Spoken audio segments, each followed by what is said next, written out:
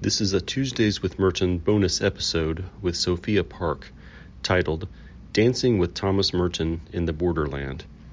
It was recorded in June 2023 at the 18th General Meeting of the International Thomas Merton Society. Wherever you go, in any convent, seminary library, or retreat house, you will find Merton's books or books about Merton. As such, my intimacy with Merton is not unusual. During my college years as a passionate Sunday school teacher, I received a copy of The Seven-Story Mountain as a gift from a Benedictine nun at my home parish in Seoul, South Korea. Handing this book to me, she said, "Sophia, you too can become a spiritual writer." At that moment, I was so excited about this idea of becoming a spiritual writer that I did not dare ask any questions because I was afraid she would suggest that I should become a nun.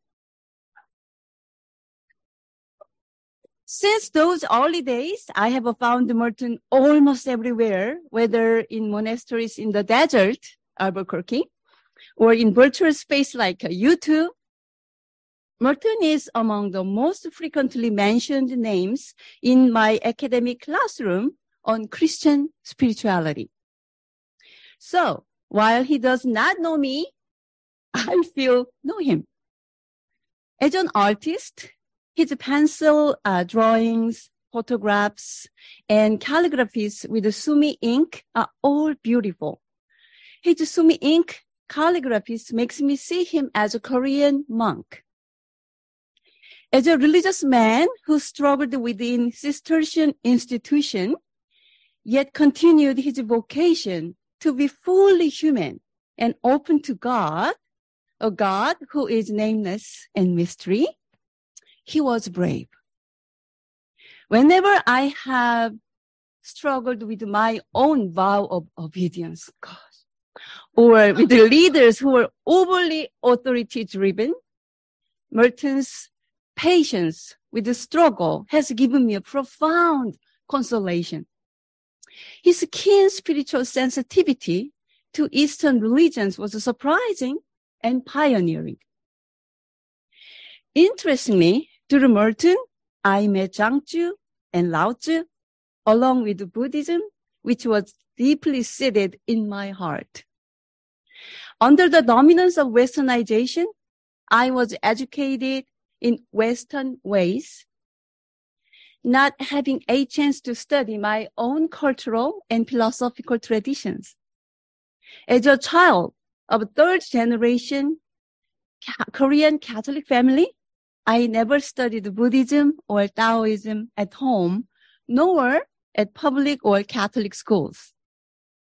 In my spiritual journey to find my authentic self and true voice, Merton's journey to the East became a landmark for my own inner journey, embracing Confucianism, Buddhism, and Taoism, and feeling at ease with my indigenous spirituality of shamanism. Merton was a great and charming monk, as well as a prolific writer. There are so many avenues to encounter Merton. Still, this morning, I will reflect on his spirituality as an eternal seeker, a dislocated sojourner, while juxtaposing my own spiritual journey as someone who also claims to be a seeker, a dislocated immigrant. There's no doubt that Merton was a master of brutal honesty and integration in terms of contemplation and action, social justice, and loneliness. He was a monastic theologian and Eastern religious scholar. While his journey began with the experience of God within and in the Western tradition, my journey started with a Catholic faith on Eastern soil. But it has been rough dance with Merton, in which he sometimes led and at other times I did. I admired Merton's spiritual journey, but I was heavily suspicious of his life, and especially skeptical about his way of engaging with women. As a postcolonial thinker, I wondered about his whiteness. How could I read and understand his white privilege? Was it fair to judge him from a contemporary feminist perspective? Is it appropriate to think of him as someone who struggles with different cultures?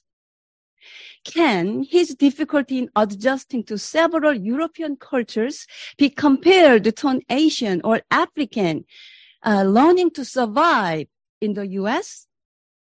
I confess that in the beginning, I hated, analyzed his life as shown in the layers of his writings.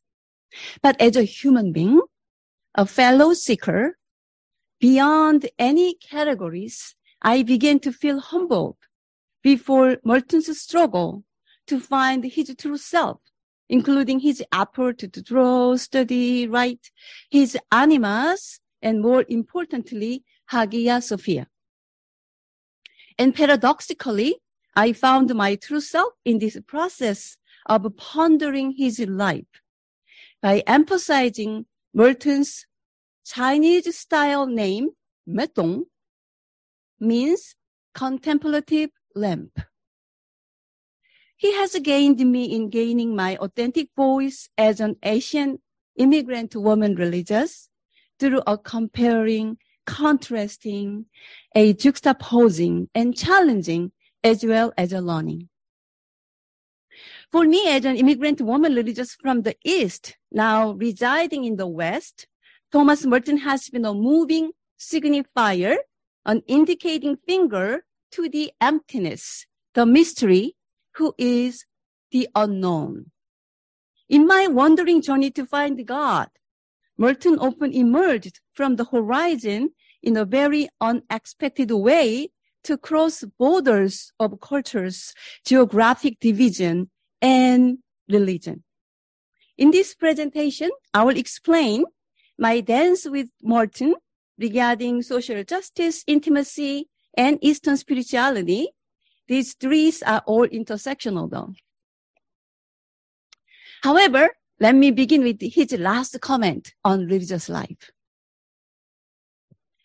This May, I experienced closing my university layup, where I engaged with a student for 15 years through a teaching ministry. My religious institute aged and declined. Amid this aging process and mission completion, I am faced with Merton's question. What would you do without institutional religious life? I hear this question as being a shout in Zen Buddhism to induce an initial enlightenment experience in a student. If there was no more religious institute, properties, or structures of safety for pursuing religious life, then what would I do? In this era of uncertainty, I would like to keep this question as Merton's wisdom lamp. If religious life does not stand on institution or religious rule, even or constitution, then what actually is religious life? This question reminded me of Alice in the Wonderland, who chased the rabbit and came upon a hole she enters filled with a curiosity. I think Merton's question is like a rough invitation to nudge me to run into the empty tomb or even the Wonderland. For Merton, the evolution of Christianity, and more specifically the religious life, is to transcend the level of the symbolic, which is based on the rule in the name of the Father, and move into the level of the real, in the spirit of contemplation. For this, I use the famous definition of contemplation, a long, loving gaze at the real.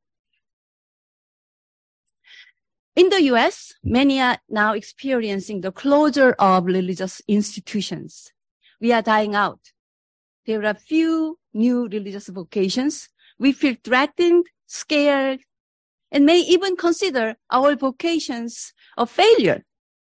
Nonetheless, Merton's question reminded me of my unique calling by Jesus, who befriended me and all the world, acknowledging the limit of the symbolic and to the journey in my odyssey to reach my home. No matter what the future holds, the religious is ontologically the person who stands in the presence of God alone. In this aloneness, we can be united with all the people. Merton's question invites me to extend my religious vocation into the unknown and to walk into two venues. One, to deepen my interior journey, refreshing my commitment to Jesus' movement of Galilee and the desert. The other, to go into the world even more as a sojourner and a stranger. Merton's writing, even at its most personal and confessional level, always dialogue with the world at large. Merton scholar Jonathan Montaldo, emphasized that the goal of Merton's conscious desires were becoming cosmopolitan. His true home, where his authentic self felt welcomed, was nowhere and everywhere. In this global world, my religious vocation spurs me to go deeper and broader. And in this way, Merton guides me to be endlessly a stranger, a foreigner, an immigrant. A sojourner, or in other words, a border crosser, is a person who deals with strangeness inside and outside one's soul. As we know, Merton himself was a border crosser, even in childhood. When his mother died, he went to France with his father and experienced alienation and felt unconnected to the French student at the school. After his father died, he moved to England and then US again. We can imagine how his immigrant experience deeply impacted the young Merton. His deep yearning for home probably emerged from his early childhood. Before I came to US, I never thought of myself as an Asian. But now defined as an immigrant Asian woman, I feel honestly dislocated. But I have decided to continue my journey as a border crosser until I find my true home.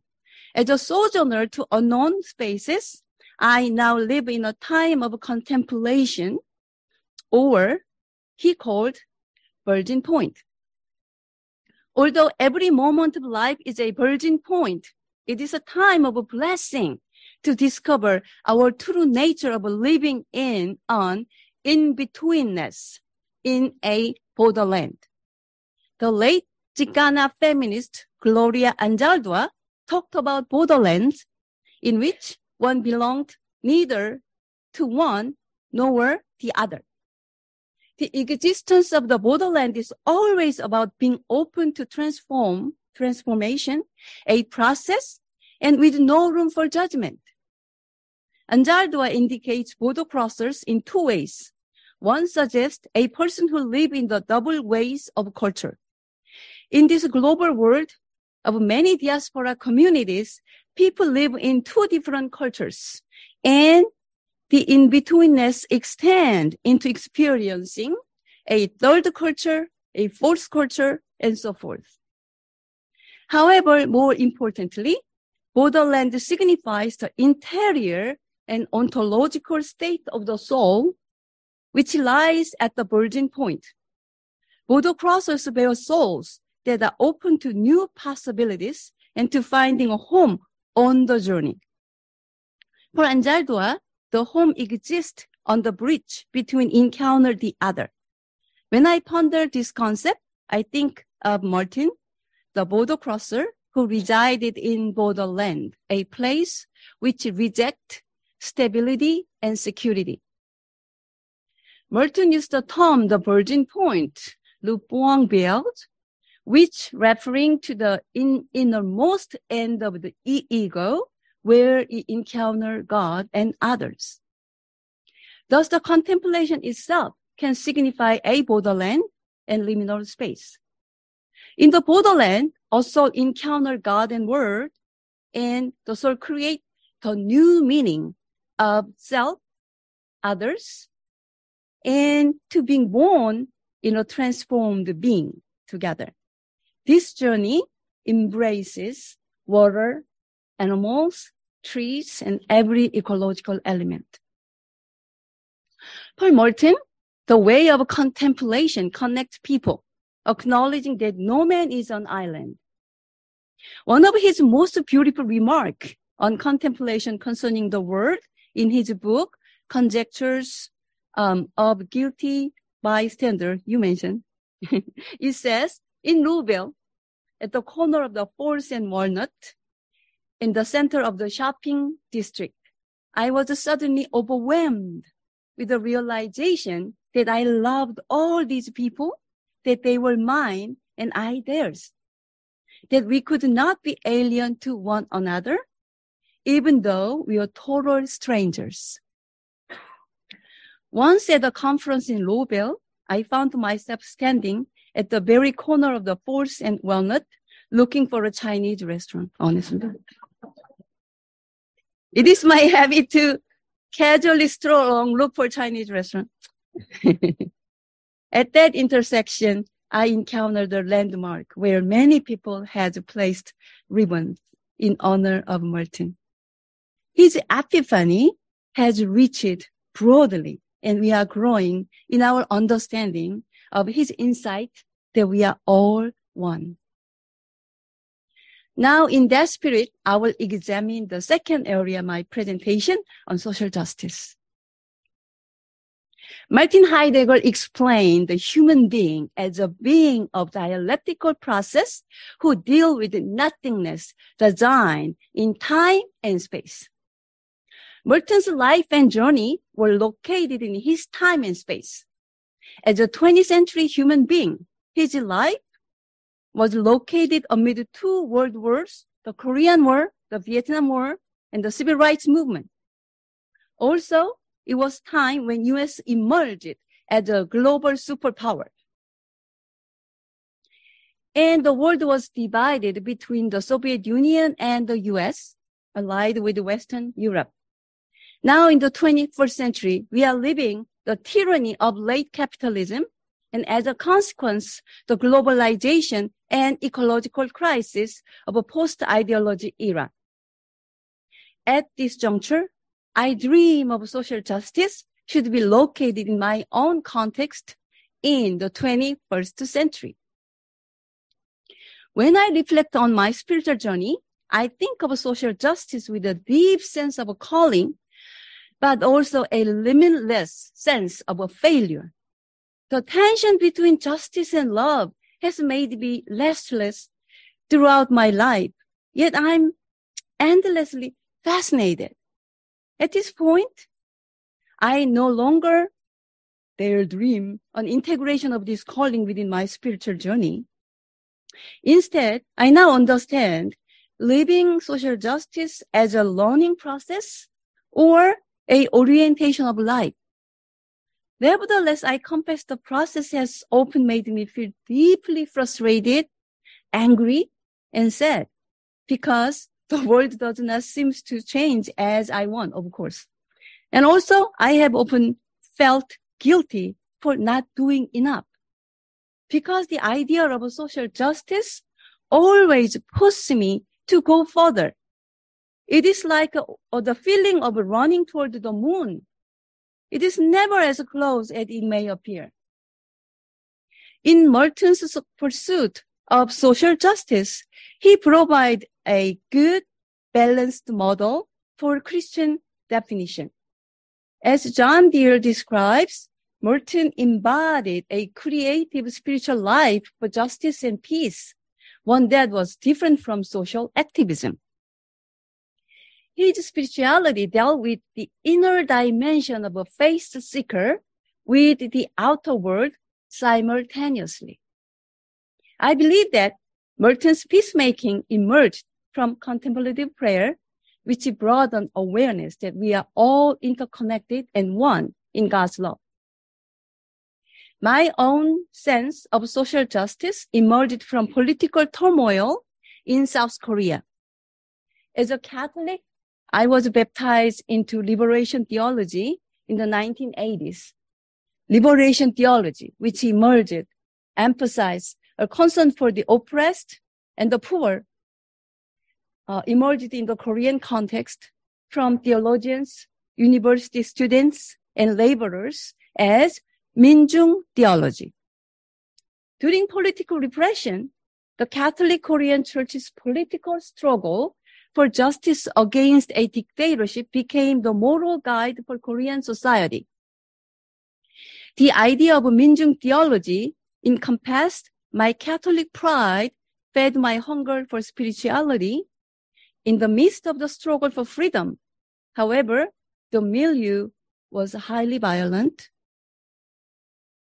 and I didn't know how to handle my fear of arrest and torture. Yet my anger toward societal injustice, as well as my own cowardly self, was huge. Later, we would call this mentality survivor's guilt. I always felt shame that I owed my freedom to many brilliant young people who were killed, beaten, or had disappeared. As such, I always felt that I was not enough, and I became drawn to situations of injustice everywhere. And because I could not constantly live as a revolutionary, I endured a kind of suffering. Through my study of Jacques Lacan's psychoanalysis, I'm now capable of addressing my conflicted feelings toward social justice, which has teased me throughout my religious life. Once I was just a revolutionary for justice, and I would not have thought of social justice in all different ways. Then I noticed that my understanding of social justice was very limited, so I ignored my own path of social justice and spirituality. Perhaps my neurosis toward social justice was God's way to luring me into the path of social justice. Merton's writing on justice affirmed for me that I had indeed been walking the path of justice and love. If I summarize Merton's spirituality of social justice, which has greatly consoled me, I would say the following. First, personalism, not individualism. It does not mean a full level of freedom that a person enjoys, but rather a competency to make conscientious decisions and take responsibility for them.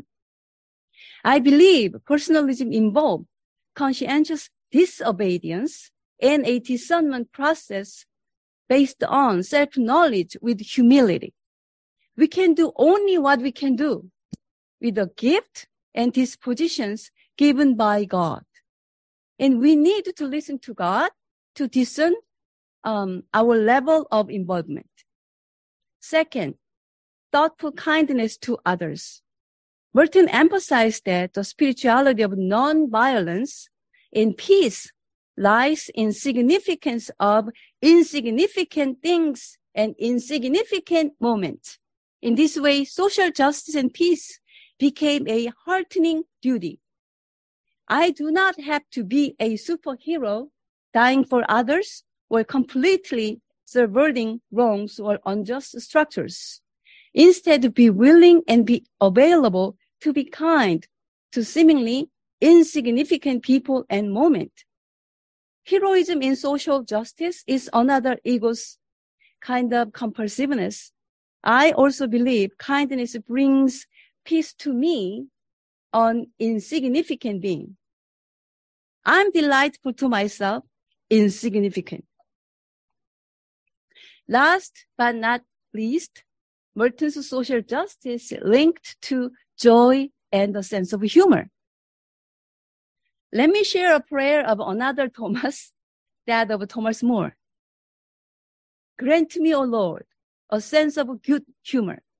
Allow me the grace to be able to take a joke, to discover in life a bit of joy, and to be able to share it with others. I think this prayer grasps the sense of humor that Merton emphasizes. The reason why we can remain light in front of a reality where evil seems to win is that we trust God. Jim Forrest beautifully explains Merton's social justice spirituality as a lightness that comes from a severe faith and deep trust in God.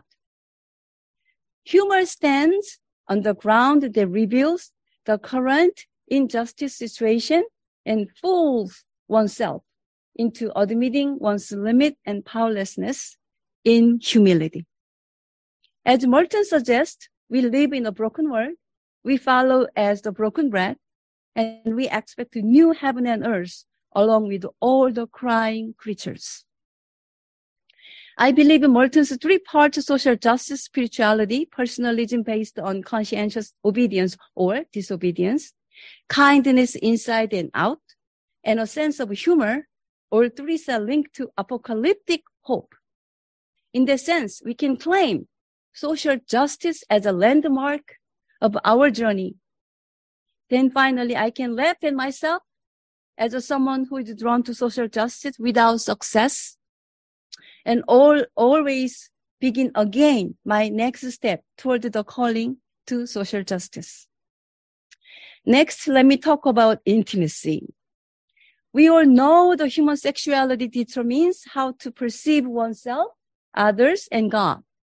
As a celibate, the vow of chastity and sexuality is a somewhat difficult topic to integrate. When I began my religious life, the vow of chastity seems easy one. But later I found it to be a challenging and mysterious lifelong commitment.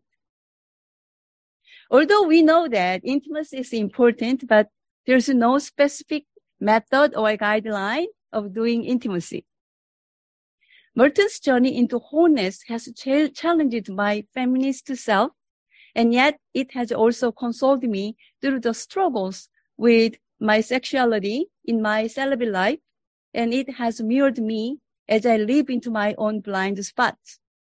As a religious woman, intimacy means a commitment to love myself, others, and God.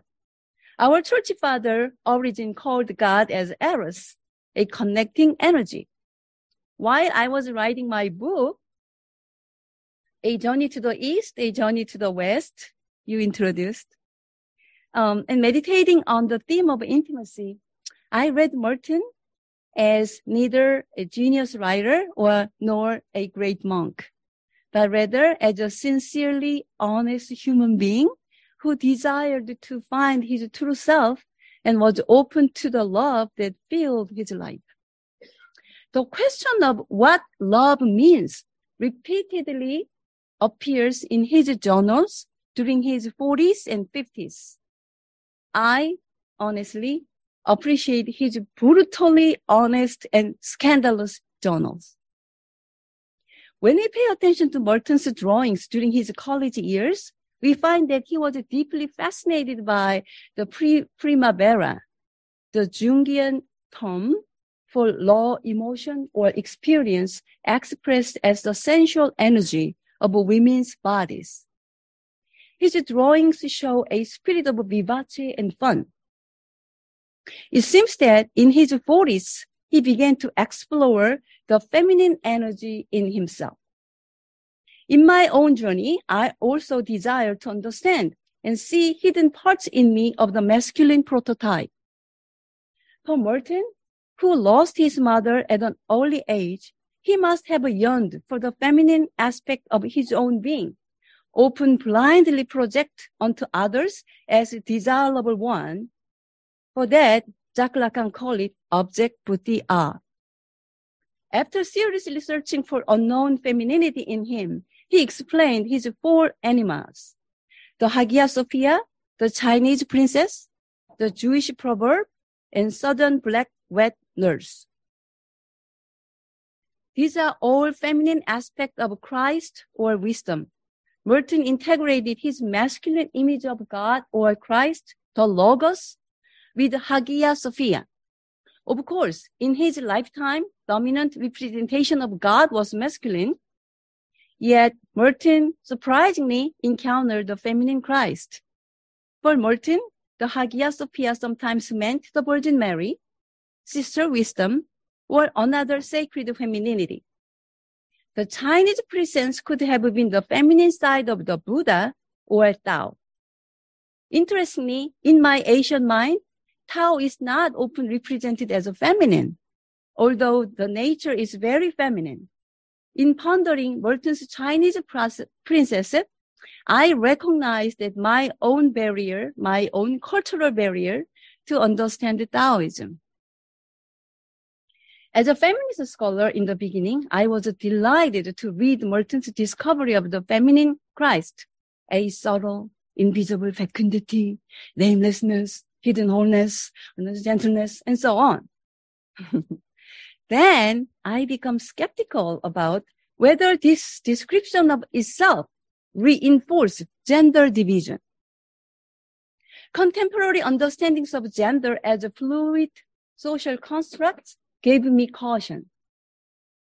Nevertheless, if we dance with the text, we can see it as a dialectical process for finding a hidden aspect of the soul, which lies on the symbolic determined by society, culture, and more specifically, language. His soul searching can be a case exemplar. Psychoanalyst Jacques Lacan argued that human sexuality is a position, not a fixed place. For a soul which navigates the unknown sex in the soul is taking a feminine position while not remaining in the dualistic and the moiety of gender. The fixed position can be called position of male. The flexible and seeking alternative view is called the position of the female. Again, this division is not necessarily biological. Rather, it is spiritual, punctuated as against social and cultural norm. Merton's anima of Chinese princess represents joyful, useful creativity. When Merton fell in love with a very young woman, he described her as Hagia Sophia, and writer Robert Waldron connect Chinese princess with the young woman M. While this is plausible, I lean toward Chinese princess being his own lost youth. Lonely and often alone, he might have had a joyful youth residing deep in his heart, and probably M triggered him. His fourth anima, the Black Mother, a large, Southern African-American wet nurse who tried to discipline him, is a very interesting, complex figure. Merton lived in the South, where whites mistreated the blacks' help. His Black Mother was harsh, but at the same time, she gave him a sense of comfort and love. This figure reminds me of Vajrayogini, the feminine Buddha nature. In Tibetan Buddhism, Vajrayogini, as an old woman, appears to young male monk who maintain a strict diet to tempt them with a piece of meat.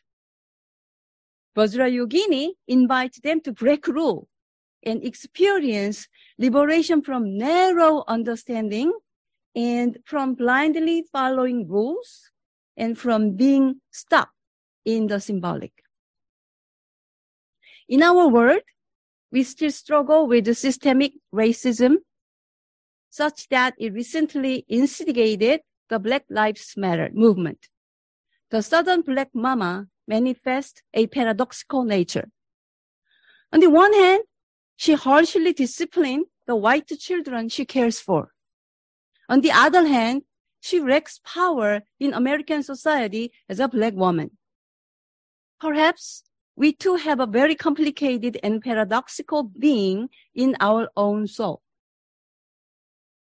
In my 40s, I began to embrace myself as a middle-aged woman on a conscious level. Fine.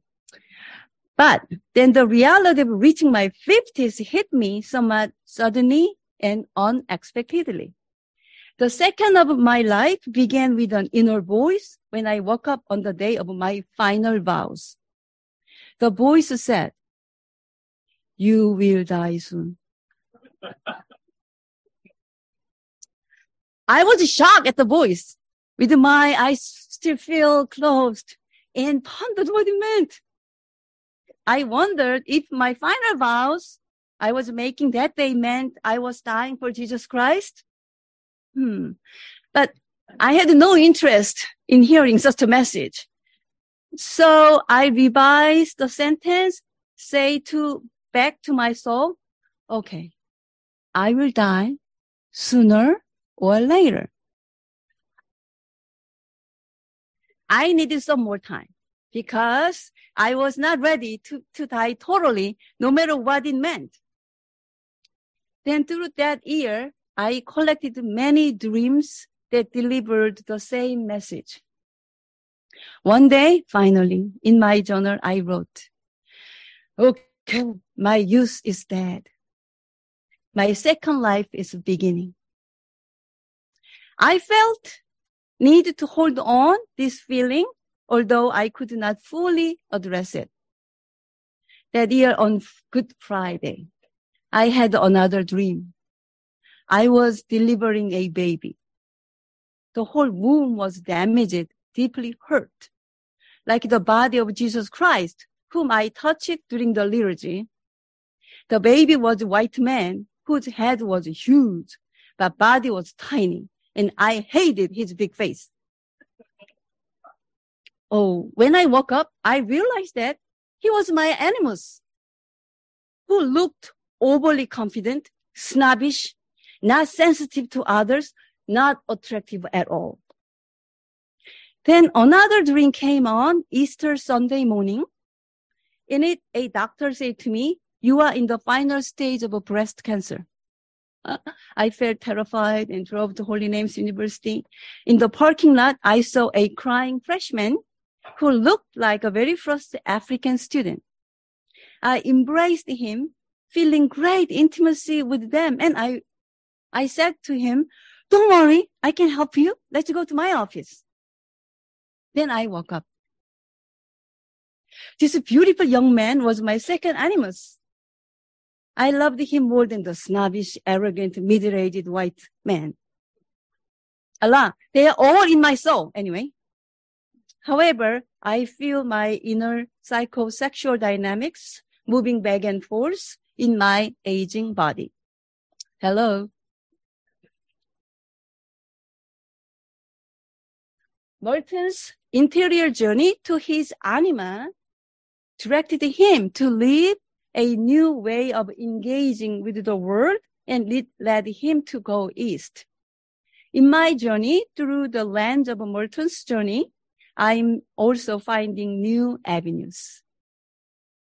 So if you ask me whether I have found my home, I thought, when I finished this book, I thought I did. But if you ask me now, my answer is no. However, I feel very confident that I cannot ever reach that goal. Home is a space we are supposed to move toward, not to destined to reach.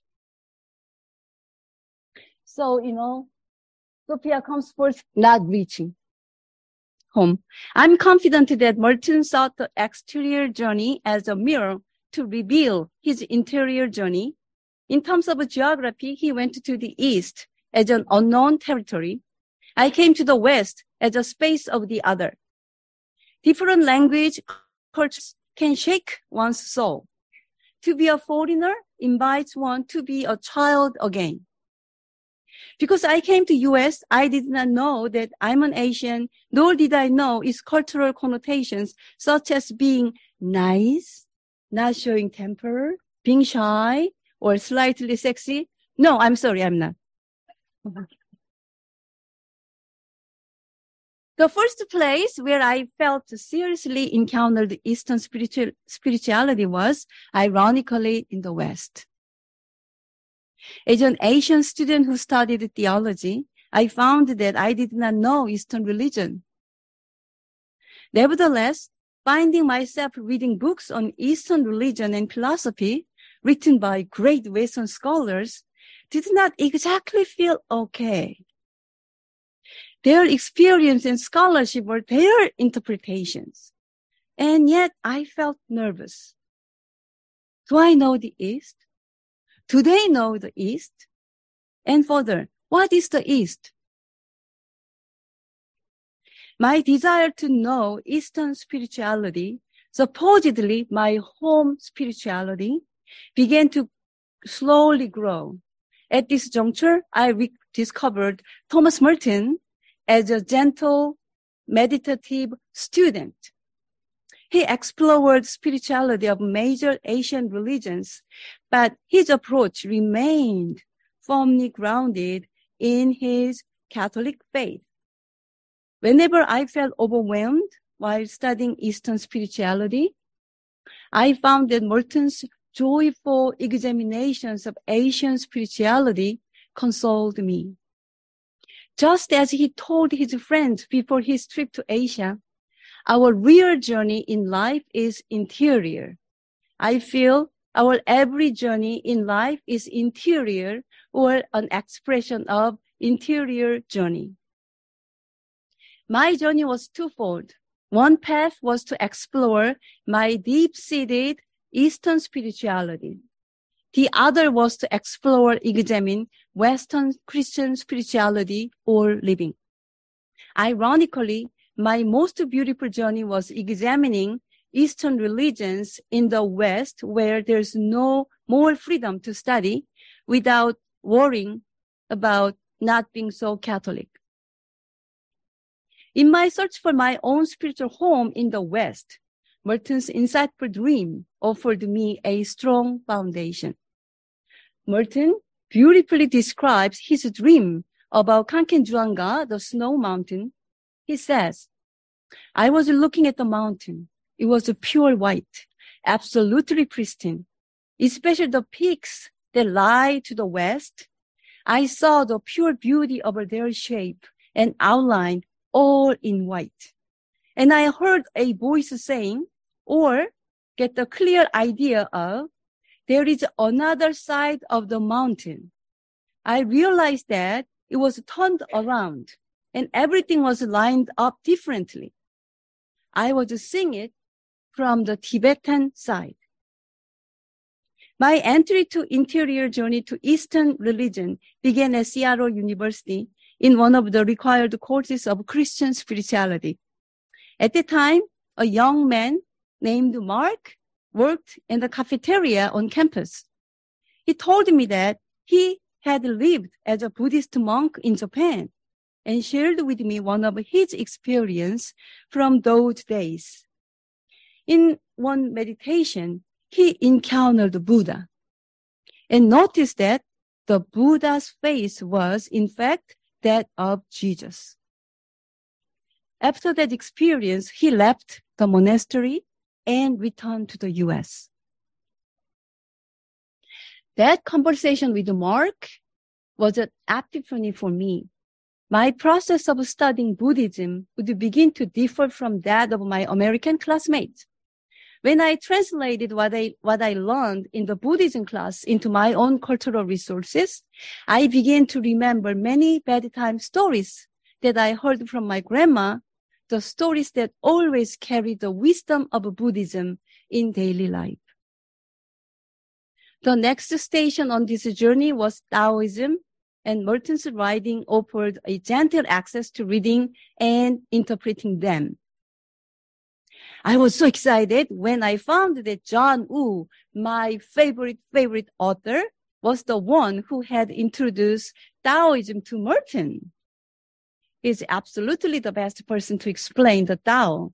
Of course, when I read Merton, especially the way of Zhangzhu, it was evident when I realized who I was becoming as to why I felt drawn to Merton. No doubt you know the famous story of chaos, right? In the inner chapter of Jangju, the king of the south and king of the north visit the king of chaos, who offers them a very heartfelt hospitality. The two guests find that the chaos is ugly and with too many holes in his face. So they decided to fill the holes with plastic surgery as a repayment. But as soon as they do, the king chaos died. Merton translates the word chaos as the in-between or no form. In this way, he emphasized the power of chaos rather than the cosmos. Merton's choice of the word is fascinating because the in-between is also a term for the borderland. I claim to reside in which flows like a water or Tao. The term indicates a liminal space or border crossing, a creation of new identities through encounters. In today's multicultural society, many people claim a hybrid identity with many holes, as it were. My next journey was shamanism, which in Korea was taboo. Yet, an appreciated women-centered Korean indigenous spiritual practice. This journey affirmed my spiritual roots as a shaman and a wounded healer and gave me the courage to return to Korea to befriend shamans and learn from them as a novice shaman. I continued my journey and next faced Confucianism, which had long been against women. I was furious about this practice. But when I studied it more and more, I recognized that the texts themselves talk about humanity and harmony, not misogyny. I was surprised by its emphasis on education and piety toward parents, something which appealed strongly to my Latinx students. Their appreciation of Confucianism humbled me. Very often I ask, which religious practice is most appealing to you? Shamanism? Taoism? No, Confucianism. Oh. My interior journey toward a much different spirituality still nudged me forward to continue my journey. Merton, the contemplative lamp, seems to stand still. Just as Merton left for the east to meet his anima, the Chinese princess, I continue my journey in search of my young animus in Africa. Through deep and sincere friendships and the spirit of Ubuntu, Merton continued his spiritual odyssey. I, too, holding the hands of my global friends, continue my journey, carrying Merton, Matong, the lamp of contemplation and meditation. Thank you for your attention. My final words are these. Thank you, Thomas Merton, for your honesty, talent, and struggle. Thank you for being a border crosser residing in a borderland. Thank you for nudging me not to cling to a fixed identity, but to accept and be open to new coming reality, to God, the mystery at every moment. Now, after completing my mission at Holy Names University, just before jumping into the new calling, as a dreamer of a global mission in friendship, as a border crosser, I will close my presentation with Merton's famous prayer. My Lord God, I have no idea where I'm going.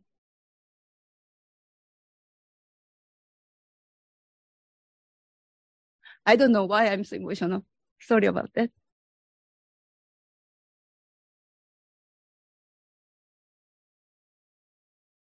I do not see the road ahead of me.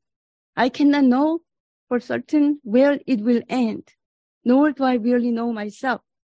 And the fact that I think I'm following your will, nor I really know myself, and the fact that I am following your will does not mean that I'm actually doing so.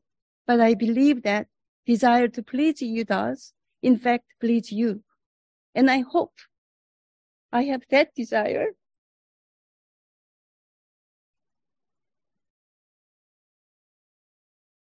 Where's my last page? Oh my God.